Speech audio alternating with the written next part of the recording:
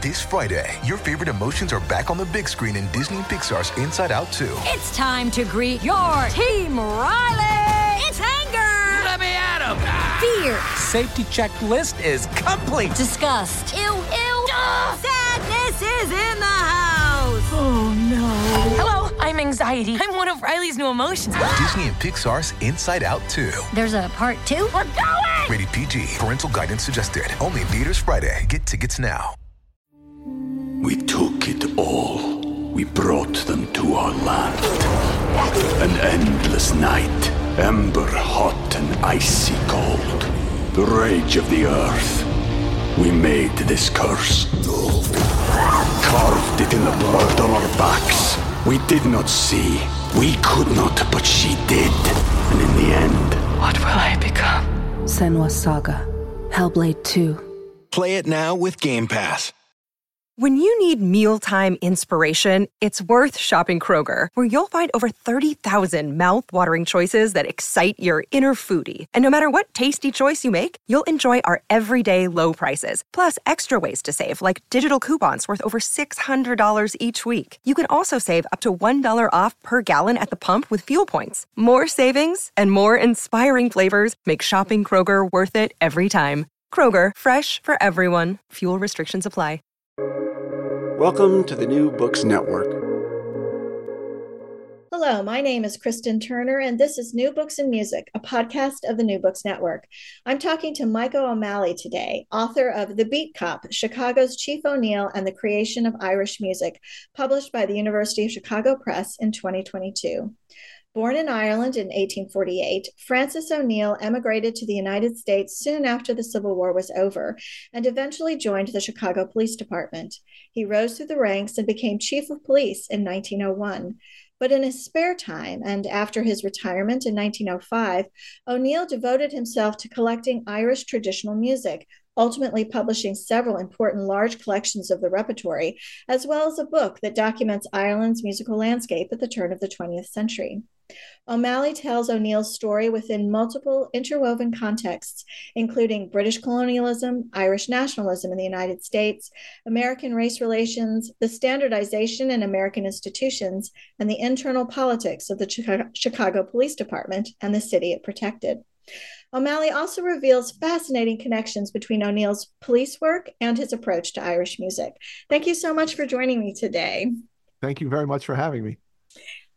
So what brought you to the subject of writing a biography of Francis O'Neill? I'll say at the beginning, I'm Irish American, but I'd never been interested in Irish stuff. I didn't do Irish history. I wasn't particularly interested in Irish music. In fact, maybe slightly hostile to it, although I identified as very Irish American.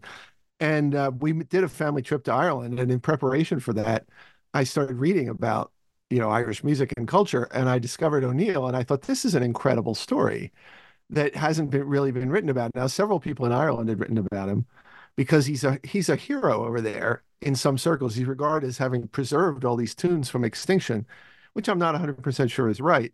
But I thought there has to be more to the story than just heroic collector, because being a cop in Chicago in the late 19th century was not a peaceable job.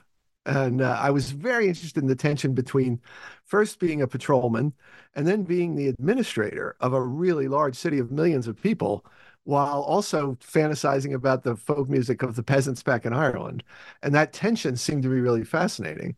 And it's kind of like he's one of those anti-modernists in some way. He's yearning for a pre-industrial past, but at the same time, he is so deeply enmeshed in the life of a thriving, booming industrial city. And that tension was really fascinating, I thought. Why don't we start with a quick rundown of O'Neill's life, just sort of the highlights, so that as we talk more, our listeners will sort of have a chronology to kind of put our discussion within. So can you just kind of give us the Wikipedia article of Francis O'Neill, if you will? He's born in West Cork, in a place called Trolleybawn or Trallibane, depending on how you pronounce it. And his family are pretty well off. They might be called strong farmers. They don't own their land, but they lease over 100 acres of land, and that makes them profitable. And so he gets a pretty good education. He's the youngest of six, and he gets a good education up to what we would think of as a good high school education. But there's nothing for him in Ireland. His brother is converting the farm to cattle rearing, and tenants are being displaced. And he sets off to sea. His family, it's clear his family wanted him to be a priest, which is common, but he didn't want to do that, although he could never quite admit it in his garbled accounts of how he ended up at sea. But he ships as a cabin boy on a British vessel. He goes to England and then becomes an itinerant sailor for about 4 years. And he eventually circles the globe. And he has some fairly amazing adventures, including being shipwrecked on a guano island where he nearly dies of starvation. They're marooned on a guano island, digging out bird droppings for fertilizer. And he's rescued by a ship that's crewed by all Hawaiians. And it was one of the pivotal moments in his life. He tells about how he was given extra rations by one of the Hawaiian sailors because the Hawaiian sailor played the flute, and so did O'Neill. And they exchanged a few tunes. And so he arrived in Honolulu healthy. But he lived on the prairie in Missouri. He herded sheep in the Sierra Nevada foothills. And this was in the 1860s. So it was quite an amazing life. And he marries a woman he met on a ship when he was working on a ship going to America. And then he moves to Chicago with her and works in the stockyards and works on the lake and ships on the lake, and eventually manages to get himself on the police force. And then he rises steadily through a combination of he was intelligent and I think fairly courageous, but also he had really good organizational and clerical skills. He was a good writer and he had good penmanship, which is an amazingly big deal in the era before typewriting. It was really important. So he rose pretty steadily, but not spectacularly. And then he was appointed to three terms as chief of police starting in 1901, which was unprecedented at the time. It was usually a one-term and out position, typically because somebody else wanted to get their favored candidate into the job. So you didn't stay in it for very long. He got 3 terms. It was very unusual and was pretty successful at it, although he resigned in his 3rd term for reasons that are somewhat unclear. And in retirement, he was quite wealthy by then. He had a home on the Gulf Coast in Mississippi, and he had a farm outside of Chicago, and he had a very nice house in Chicago. He continued to write and research about Irish music and continued to do some writing into his old age, into the 30s. One of the things that there's several strands of topics that you follow throughout the book. And one of them is sort of looking at how O'Neill never really fits into kind of a stereotypical idea of either an Irish person in Ireland during the potato famine and the years following, or in America, where he often stands at odds with, I would say, the larger Irish American community, or maybe the stereotypical Irish American community of the turn of the century. Can you talk a little bit about this place where he was never quite in the center of the community as we might think of it today?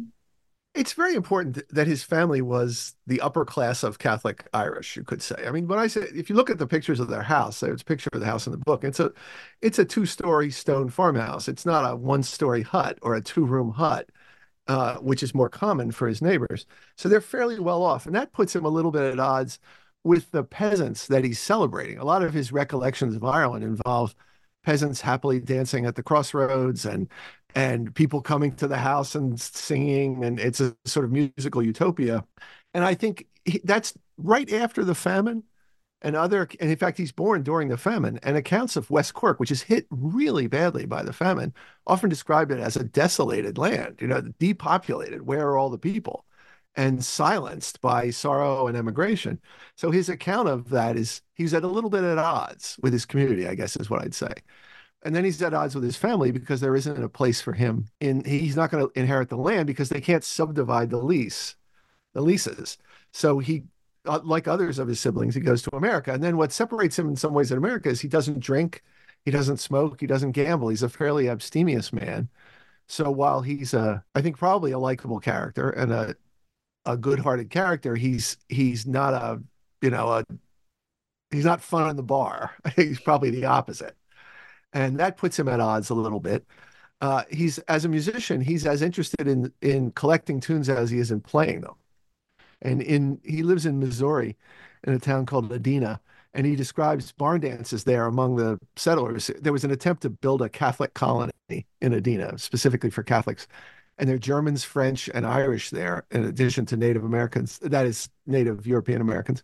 And he describes these barn dances, but he says he's always poised behind the fiddler, carefully trying to write down or record what they're playing. And he's a little bit of an outsider often.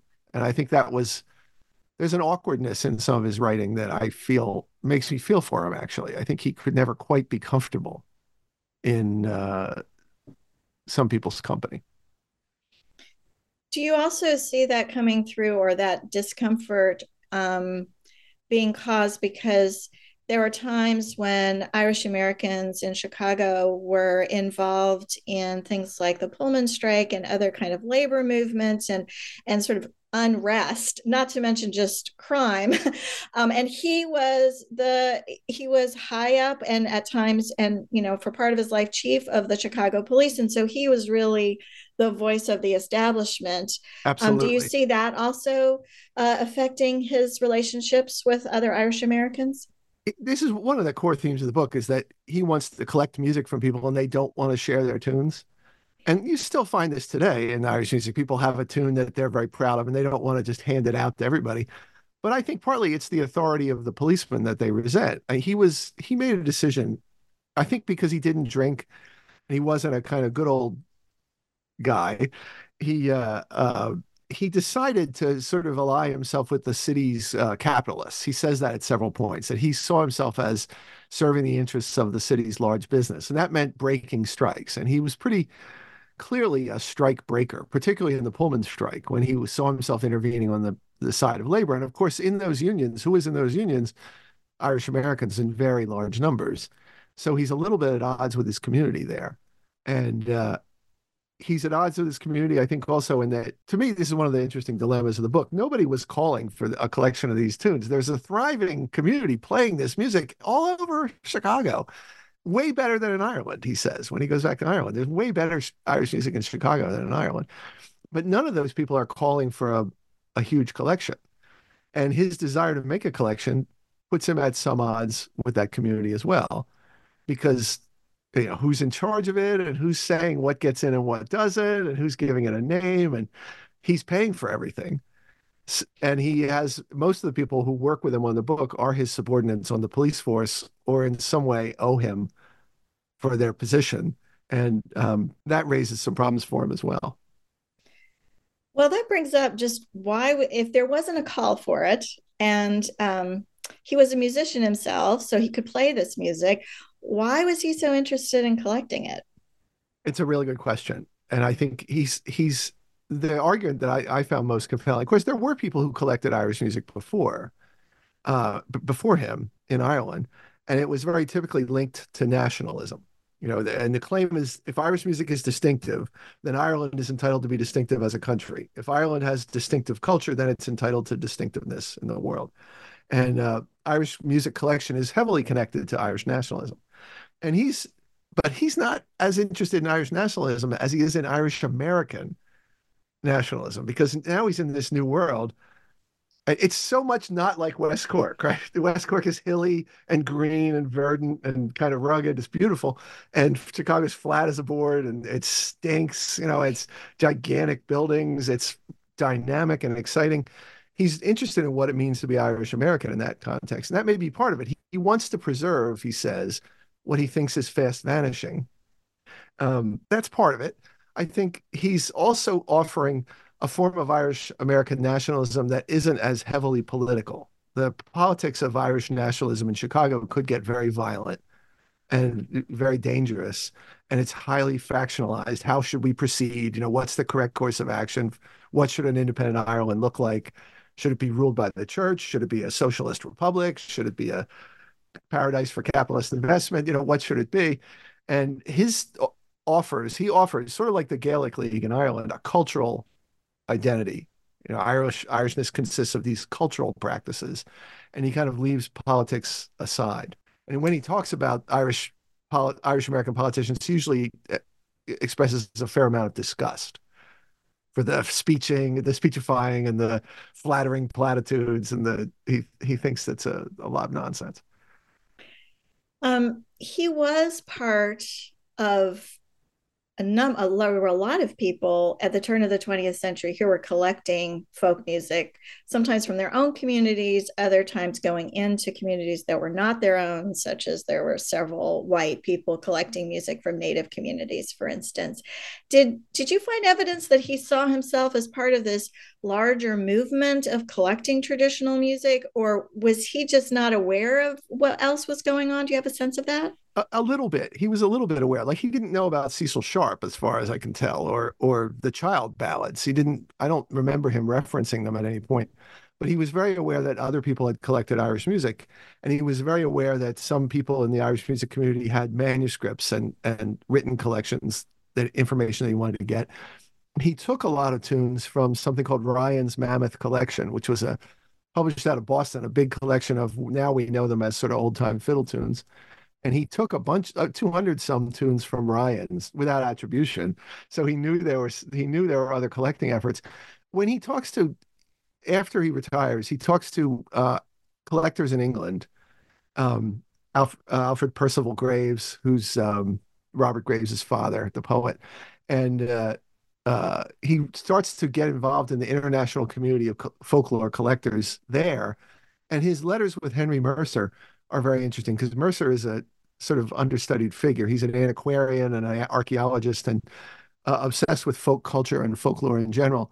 And his letters with Mercer, there's clearly a dual enthusiasm. And again, the enthusiasm is the sort of nostalgia for the pre-industrial past is very strongly pronounced, but at the same time, they're both writing to each other as very modern people using, I don't know if you know about Mercer, but have you ever, Only what you introduced me to in your book. He was a new figure for Philly, me. Take the train out to the Mercer Museum. It's astonishing. You see pictures I definitely online. wanted to go. I was reading and thinking, oh, I wish I didn't live in North Carolina. Yeah, it's astonishing. It's astonishing. And he built his house and his museum with reinforced concrete, and one of the first reinforced concrete buildings in America. So he has this faux French chateau made out of reinforced concrete and heated and he's sort of an innovator, but also firmly fixed on the past. And his letters to O'Neill are very admiring. And O'Neill feels that, like, this person understands me. This person understands what I'm trying to do. And they have a pretty warm exchange from O'Neill, who tended to be kind of brusque in his correspondence. I think, I use the phrase that people today, it's a jargon term. It's not a precise term, but we might use the term on the spectrum to describe O'Neill in some ways, because he was kind of emotionally clumsy sometimes. But he was definitely felt some connection to the folklore community through Mercer, but he didn't know about John Powell, who's a Virginia composer who's obsessed with folklore and a deep racist. He doesn't know about, he might have known about Henry Ford's folk dance interests, because he dedicated a copy of a book to Ford, which I make note of and I find slightly troubling, but because Ford was a notorious anti-Semite at that point.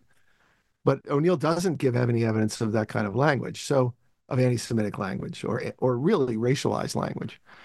So I think it's interesting how little he knows about it. I think Irish music had sort of boxed itself off at that point. We took it all. We brought them to our land. An endless night, ember hot and icy cold. The rage of the earth. We made this curse. Carved it in the blood on our backs. We did not see. We could not, but she did. And in the end... What will I become? Senua's Saga. Hellblade 2. Play it now with Game Pass. You referenced in passing that he took, without attribution, 200 folk songs from another collection. But there are a lot of issues that are raised when people start to collect folk songs. Issues that I think sometimes might have been raised in his lifetime. Others are issues that we are thinking about from sort of a modern perspective of ethics, but things like, who owns a folk song, who gets to collect it, who gets to profit from it? Are the people who are being collected from, the the musicians he was working with, were they aware of what he was doing? All of these different ethical issues. Can you talk a little bit more about how he navigated those ethical quandaries and how much you seem to be even aware of them? Because of course, in some cases, I'm raising issues that were really not raised at the time, and others were big issues at the time. It was a recurring problem for him that people didn't want to give up their tunes, and they regarded them as belonging to their family or themselves or their village, their townland back in Ireland, and they didn't particularly see a need to share them. So he would often engage in various forms of subterfuge. Like he would send officers literally over to sort of eavesdrop. He would have people in another room listening in. He would sometimes show up in his full uniform and request the tune. He was also and this, to me, is one of the more troubling aspects of him. He was fairly dismissive of the actual community of practitioners unless they had tunes he'd never heard before. If they were a good player, that was great, but he was really interested in you if you could show him some new tunes. There's a certain amount of desire to be the original or have the authoritative account, or I think the most generous reading is that you could see Irish America as being influenced by American music, influenced by the minstrel show, influenced by vaudeville, and that he wanted to kind of purify those influences. So he's very interested in trying to figure out what was genuinely Irish. But he wasn't interested in who owned it, and he tended to talk about it as the patrimony of the Irish people. But the book says O'Neill's Music of Ireland. It doesn't say the Music of Ireland collected by Francis O'Neill. It very clearly stakes a claim, and in every one of his books, he includes a picture of himself in his full uniform as superintendent of police. So there's definitely an ownership claim being made there, and it's connected to his authority as a policeman, his authority as an administrator. I mean, he doesn't show up in the garb of a farmer. He shows up in the uniform of a policeman, and he said many, many times that he could not have done the collecting without the authority of the badge. That is the ability to coerce cooperation, the ability to do favors or encourage cooperation, the ability to help people get jobs or promotions. He said it more than half a dozen times in letters that it would not have been possible to do it except through the position he held. Well, that does bring up the connection between O'Neill, the folk collector or folk music collector, and O'Neill, the police officer. And so you've talked about one connection, which is he could either coerce or convince or make it worth their while to give him a tune. But there are other ways that you see connections between his professional life as a police officer and his folk collecting. Can you talk a little bit more about that? Sure. That was one of the things that most fascinated me because I'd done a lot of work on that before I encountered O'Neill. So he's in the middle of Max Weber called it the information revolution. He's in the development of double entry bookkeeping and systematic files. And when he first comes into the police force, he's gets a job at headquarters as a clerk, which is a big deal. He's like the assistant to the chief. And the way they kept records is you wrote them by hand, and then you rolled them up, and you tied them with a ribbon, and you threw them on top of a shelf. And he was the only one who did that. Other people didn't do that. So that there's no file cabinets, there's no rubber bands, there's no staples, paper clips, there's no hierarchical filing scheme. So the records are inexact and imprecise. And he's a fairly exacting person. So he's known for keeping better records. And during his time as chief, they get better telegraphic connection between stations, but they get a whole set of systems for identifying people. And this is really important. Chicago is a dynamic city. It's rapidly growing. And how can you tell if this guy you arrested has been arrested before? Is he that same guy or is he a different guy? So Chicago and New York are the two leading cities in America in taking what we now call mugshots of people. And they would bring a guy in and photograph him, sometimes, forcing him to hold his head still. They put their hands on either side of his head and you could see them straining so they could freeze the picture long enough. And that itself is a big problem because it's great to have a picture, but how do you organize those? How do you catalog them? How do you search them? How do you retrieve them? They do that, and he's very enthusiastic about that. And then they also use this fascinating thing called the Bertillon system.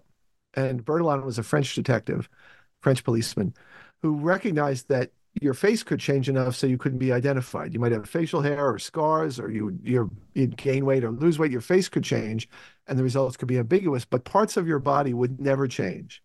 So it'd be things like the color of your eyes, or the length of your longest finger, or the length from your elbow to the tip of your longest finger. And he would take a suspect and go through a series of Bertillon measurements of these little minute portions of their body, and then compile a card with all these indexes. And then you could cross-reference the card once you found a person. The idea of Bertillon was you could actually transmit a picture of someone by telegraph. If you had their Bertillon index numbers, you could send those to New York and they could recreate the person. And O'Neill was very enthusiastic about the Bertillon system as chief. He gave multiple reports on it to the Board of Aldermen and the mayor. And he also taught seminars to other police forces on what Chicago was doing to identify criminals. So he has this interest in forensics, right? In forensic identity tracking. The Bertillon system, they're using it in Chicago up to about 1908, and then it's rapidly replaced by fingerprints. But they don't know about fingerprints when O'Neill is chief. And he's very enthusiastic about the Bertillon system. So my argument is that the interest in collecting tunes is very similar to the interest in tracking identity, administrative record keeping, mapping and surveillance of the city. And he would forensically recreate tunes. You know, is this the A part of one tune and the B part of another, or are these two distinctive tunes? He would have to make those decisions. And when I talk about O'Neill, I have a picture of a mugshot from the Chicago Police Archives, and you can't tell if it's the same guy. You know, it might be the same guy. And I always say, would you send him to the gallows on the basis of this similarity?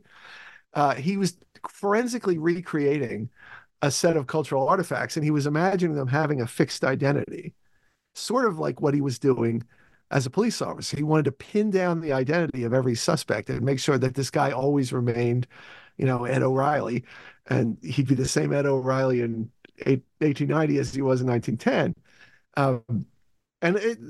That's an interesting endeavor because Irish music kind of doesn't work that way. It's an alien imposition on a folk tradition. I think anybody who studies folklore would recognize that. It's a bit of an alien imposition to catalog them like that and pin them like butterflies in a case. It would pin them in place. And he knew that. He knew that he was only capturing a sort of skeleton of the tune. The tune lived in the playing. He knew that. But at the same time, I see a direct connection between his policing and his collecting. You bring up that he wanted to codify this music in a way, but one of the other things you talk about in the book is that he had very specific ideas what Irish music was and was not. Can you talk a little bit about how he categorized music, how he decided whether or not something was Irish enough for or appropriately Irish for his collecting? He prided himself on having a really good ear. He said that, and he could tell, he could hear it. You know, there was an Irish quality that he could hear.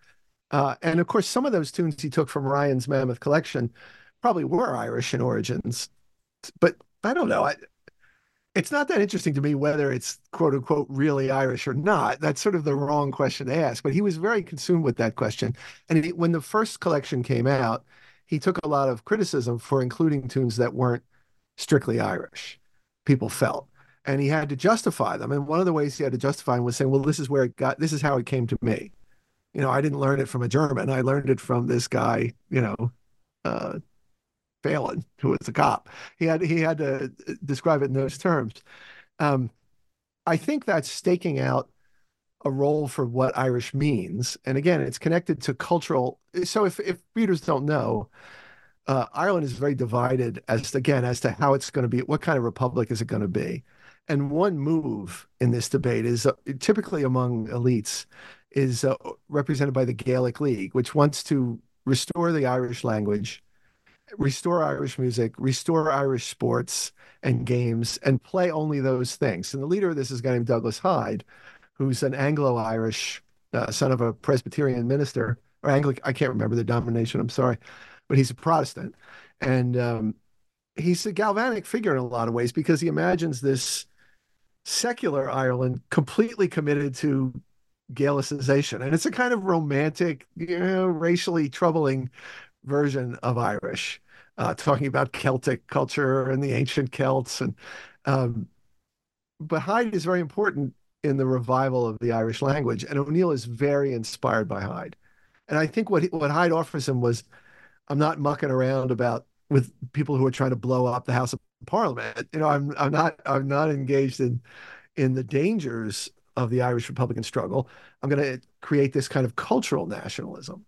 And of course, that would be comfortable with someone like O'Neill because he's rising, he's affluent, he's got multiple properties. He doesn't really want to risk any of that in a struggle for a version of Ireland that he might not even like. So the cultural nationalism piece is very powerful for him. I think I got a far afield from your question there. No, that's exactly what I was thinking about. And also it's interesting, this idea that he thought he could hear Irishness in music. That's such an essentializing kind of way of thinking about music that was completely typical of his period, as this idea that there was a inherent Irishness or Italianness or whatever. Right. There was a national character. Right, exactly. Yeah. He uses the language of race a lot, the Irish race, and he doesn't use it like a eugenicist, but it's really clear. He does think there's a racial genius for music among the Irish, and it's expressed in certain ways. But he'll also say it only exists in performance. If you don't have the idiom of performance, it just lies flat, which is pretty true. So he thought he had a good ear. He had collaborators that he worked with fairly closely, and that's an interesting relationship itself. One was a guy named Edward Cronin, who had trained as a weaver in Ireland, but there was no work for weavers. So he came to Chicago and worked at the McCormick Reaper plant. And he was a gifted fiddler, really good, and had a prodigious memory for tunes. And O'Neill talks about how hard it was to get him to cooperate initially with his project. But when he did, he became this fountain of tunes that are included. Sometimes they're credited in the collections as Cronin. And then he had a man named James O'Neill, who was from Belfast, or just outside Belfast, who was a good fiddler who could read and write. Both men could read and write music better than O'Neill could. So they became his main collaborators, and they were people he relied on. And then he had a community of Irish music players who were good. There are bad 78s, cylinder recordings of these guys. They're quite good. But he would rely on their judgment too. But he was the boss of it. And he was the guy in charge. He was funding the whole effort. He had the political and legal and cultural authority to organize the work. And James O'Neill, Francis said, he was a coal heaver when I discovered him. He was just shoveling coal, and I brought him on the police force, and I got him promoted to sergeant. And there are multiple people like that he helps along. And they're the kind of jury that decide what's Irish and what's not. He talks about recreating a song that he could only remember from one phrase his mother would sing, and how they forensically recreated it, sort of working backwards from that one phrase. And it's in the book as the flourishing state of Kilmary. And it's an invented song, right? It's invented from fragments of memory and fragments of practice. So I was very interested in how he staked that claim to authority. And there were tunes that were played by Irish Americans that he completely refused to accept because he thought they were too modern or not strictly Irish enough.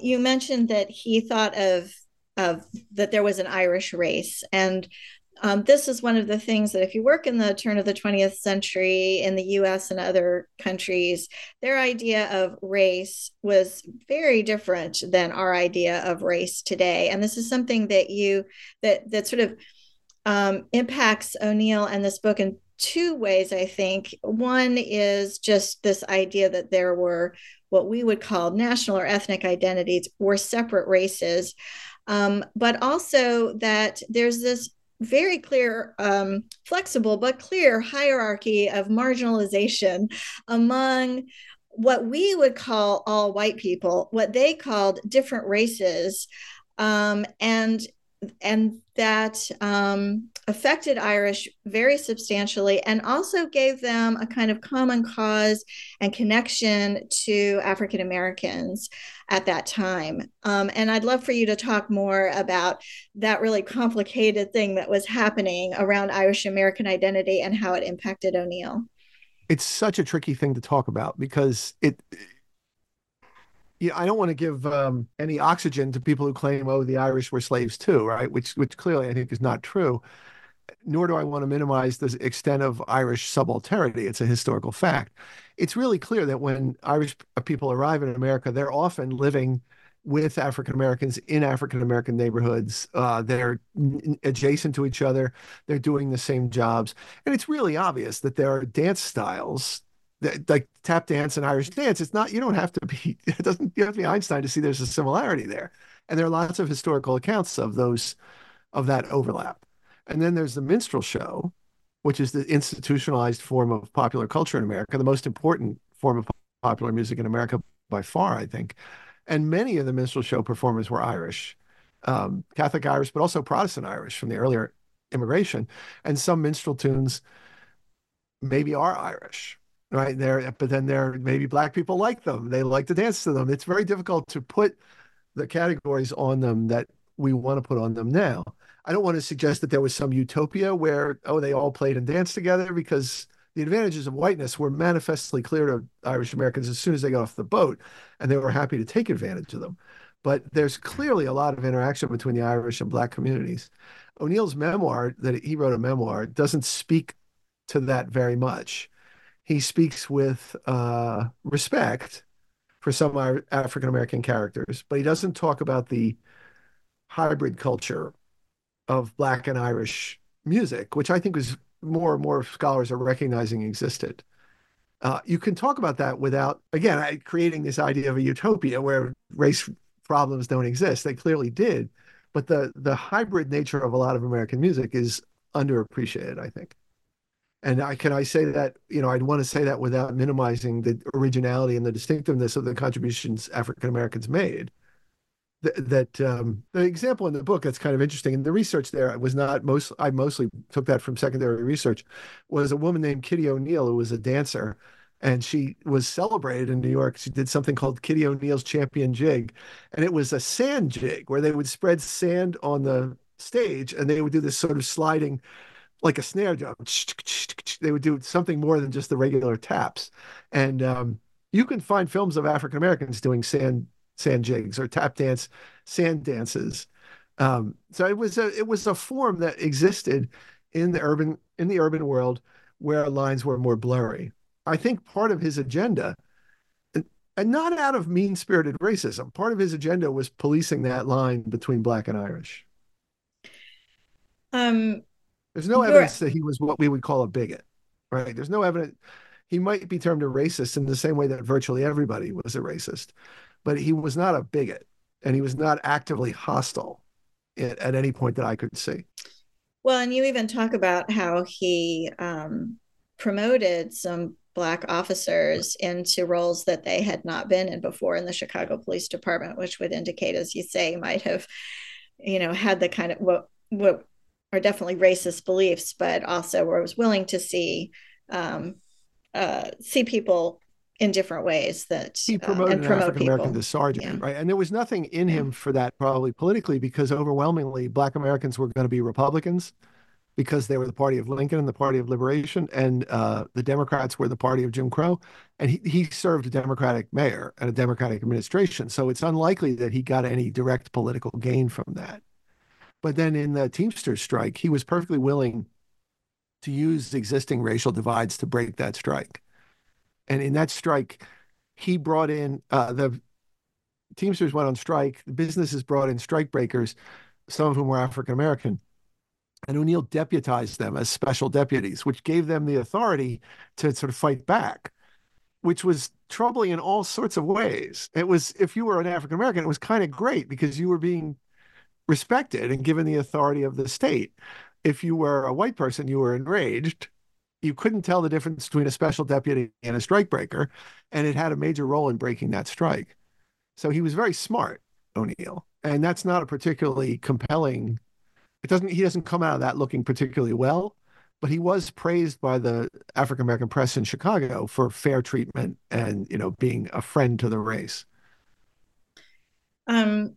So I'm a musicologist, so of course all the stuff that you had to say about Irish music and Irish identity and music was very cool to me. But I was equally interested in your accounts of Chicago and the Chicago political machine that the police department served and that O'Neill had to navigate. And I'd love to talk a little bit about, what was policing like at the turn of the century, and how did the politics that just absolutely infused the department from top to bottom. How did that affect a regular person who might need the police in some way, or were involved with the police as a suspect or a criminal?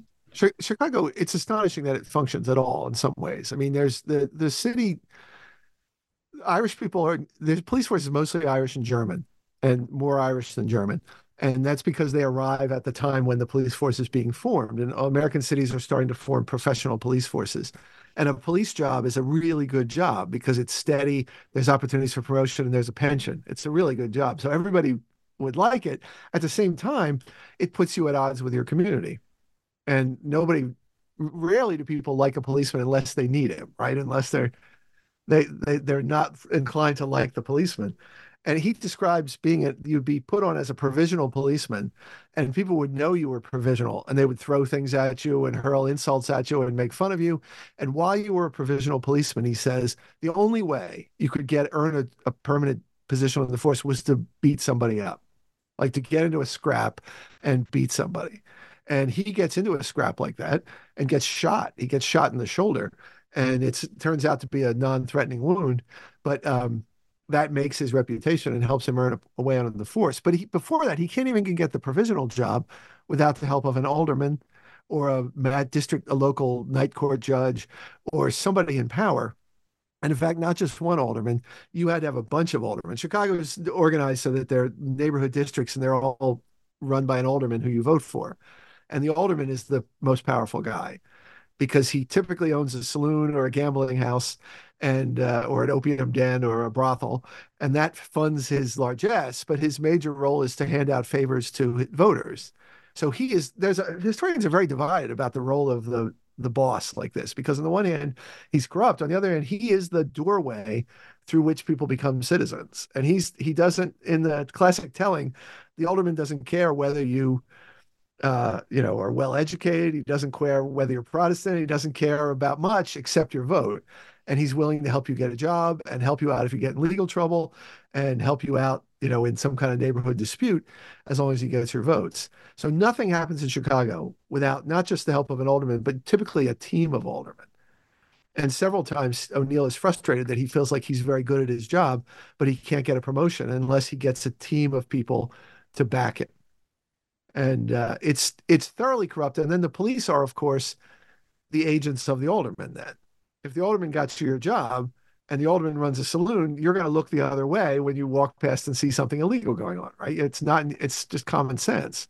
So the police are notoriously corrupt. The aldermanic system, it's great. It's a great system. Jane Addams, the great reformer, writes really compellingly about her realization about how the ward boss rules. He doesn't rule by tyrannical authority. He rules by being everybody's friend and knowing everybody in his district. And as soon as they have a problem, coming in to try to help them in a direct, personal way. And O'Neill is, I think, troubled by that because he wants there to be a system of merit. He's a well-educated guy. He has definite abilities. He's an exacting person. He wants there to be something more than just this favor bank. And so do other reformers. But he cannot rise. At every stage, his rise is dependent on the favoritism of some faction or other. And he's always being plotted against by some other faction. Does that mean then that if he arrested someone, that if they had enough pull with the alderman, that arrest would go away? Or once they were in? Yeah, I guess I'd like you to talk a little bit more about the extent to which the rule of law, the sort of the workings of the justice system were compromised by this patronage system. He's assigned at one point, kind of by his enemies, to the Harrison Street station, which was the most notorious station in the center of what was called the Levee District in Chicago, which is a den of wickedness and sin. And there he is, not drinking or smoking or gambling, but he's in charge of this, and he hates it. But he says it was just common. If you were brought in on some kind of charge, you would just slip a piece of folded paper money into the hand of the judge, and that would be the end of it, or the lawyer or the policeman, and the charge would go away. And he tells a story of an Englishman who comes into the station house and he's hot. He's burning mad because he's been robbed and he knows who did it and he wants to press charges. And they press charges, but they can never get they start to press charges, but they can never get the people to show up at the same time. And eventually the Englishman says, I don't think I'm going to do this, because they offered him $50 and a job to drop the charges. So O'Neill actually has the Englishman arrested from a job where he's working on a roof, has him arrested, brought into the station house, and compels him to testify against the criminals. And the criminals are convicted and they're sentenced to a relatively light sentence. But that's and he tells this story to the National Association of Chiefs of Police that he's giving an address to, and they cheer this because they all share this frustration. The rule of law is very difficult to bring about. And he's very frustrated by that system a lot. And he says it's morally degrading. And he sort of loves the big alternative Americans were pushing at the time, which is civil service reform, which sounds jaw-drumming, numbingly boring. But the idea is that to be a civil servant, you'd have to pass an exam. So to be a cop, at the minimum, you'd have to speak English, right? And you'd have to demonstrate you understood the Constitution in a basic way. You understood the legal system in a basic way. You'd have to take an exam. And if you couldn't take the exam, you couldn't get the job. And the higher you scored on the exam, the better the higher your job could be. And O'Neill took that exam even though he didn't have to. And he boasted frequently that he had gotten the highest score ever on that exam. He's very proud of that he was good because he was good, not because he was, the drinking buddy of the alderman. It was very important to him. And he consistently, with reservations, recommended the civil service system as an alternative to the naked corruption of the police force. But he also benefited from the naked corruption of the police force, and I think probably fostered it to some extent, although he says over and over that he didn't. But, why should we take his word for it? So do you see his legacy as a police chief, and an unusually long-serving police chief for the period, since he did stay there for 2 terms and a little bit into a third? Do you see any kind of legacy of his trying to sort of professionalize the Chicago Police Department a bit, or was that just not possible in this period? He does want to professionalize it. That's what the Bertillon system is doing. It's an objective system of measurement rather than, I don't know, I think he looks like Smith. It's also, he wants to rationalize record keeping. He wants to get the pay. He wants to improve pay. He wants to introduce measures. They have a problem that guys are on the force and then they just stop doing any work. They get lazy. They just spend their time in a tavern. They don't go in the rounds. He has a problem with that. And he's embarrassed by a report about that, although he encourages that report because he wants to reform the police force. I would say one way in which his legacy is not attractive, and people in the Irish music community do not want to hear this because O'Neill is kind of a Santa Claus figure in that community, is that he was openly advocated things that we would call torture. He defended that very publicly and very vociferously, including something they called the water cure, which involved forcing water down someone's throat with a tube and then stomping on their stomach to make them eject the water, or sweating suspects where they would put them in isolation in a really hot room. And he defended that several times in the newspaper and then in his annual report as chief of police. He felt it was necessary and that the police didn't do anything that other people didn't do, and that their only goal was to bring evildoers to justice. But the Chicago Police Department has a particularly bad reputation, a history with torture, and they were in fact required to pay reparations for consistent acts of torture in the 90s. So that is part of his legacy. He's defending that. I don't think he liked it. And there's a great account. Emma Goldman, the anarchist, told a interesting story of being arrested by the Chicago police on suspicion of having helped assassinate William McKinley. And O'Neill comes to her rescue when she's being tortured and sets her free. But his goal there was it's complicated. His goal was to bring another faction of the police force into disfavor and undercut their claims that anarchists were running wild. It's not that he had any enthusiasm for either anarchists or any particular revulsion at the rough treatment of suspects. And that is interesting about him. I mean, he came up in a hard world, and I'm sure he describes police work as brutalizing and unpleasant to a man of refined moral sensibilities, he says. And you can feel that in his writing. Yeah, you give a lot of examples where he was clearly a really good politician, and he would never have made it as far as he did without being able to navigate that himself. And he didn't do it by just trying to keep his head down and have nobody notice him. He was actively playing people off from each other. So that I thought that was fascinating. Yeah. He was also very good with the press. The press liked him, and he was very good at giving kind of deadpan statements that nobody believed, but the press could write as if they were true. There was a kind of tongue-in-cheek quality to a lot of what he would say. He would flatly say, well, we're restricting piano music because the Franciscan friars in the Levy district have complained. And nobody believed that. But he would say those things. And the press liked him a lot. I think they liked him because he wasn't, because he had a dry sense of humor, because he was willing to be fairly frank. He wasn't overtly corrupt. He wasn't going to be drunk. He was playing a role that tended to put him in the city's elite rather than among the aldermen, who were a rough bunch of customers often. But he was a good politician, yes. What do you see as his legacy as a collector of Irish music, or what is his legacy in Irish music? It's very interesting. He dies thinking that his books are kind of failed. They didn't sell that well. He complained a lot that Irish people didn't buy them. They talk about buying them, they never do. And he complains a lot that the music has declined in Ireland. But it's clear that Irish music was played in Chicago, in New York, in Philly, and Boston enthusiastically, with or without Chief O'Neill's collections. By 1919, there's a booming industry of ethnic records and recordings by Irish Americans that are being sent to Ireland and all over the world, like Michael Coleman, who's a virtuoso fiddler, that are very popular. And there's no evidence that Coleman got any of that from Francis O'Neill. So I don't know that he actually saved Irish music. I think in some ways the claims that he saved it come from people in Ireland who are trying to position themselves to control the collection and perception and fostering of folk music in Ireland, who want to see him as a savior figure. I think he's an admirable man. It's a really impressive accomplishment to collect all those tunes and sort them out. It took a huge amount of work. I think this music was vibrant and was going on without him and would have gone on without him. And I guess I like this music and I play it, but if 300 tunes were lost, there's 600 very similar tunes waiting to join the canon.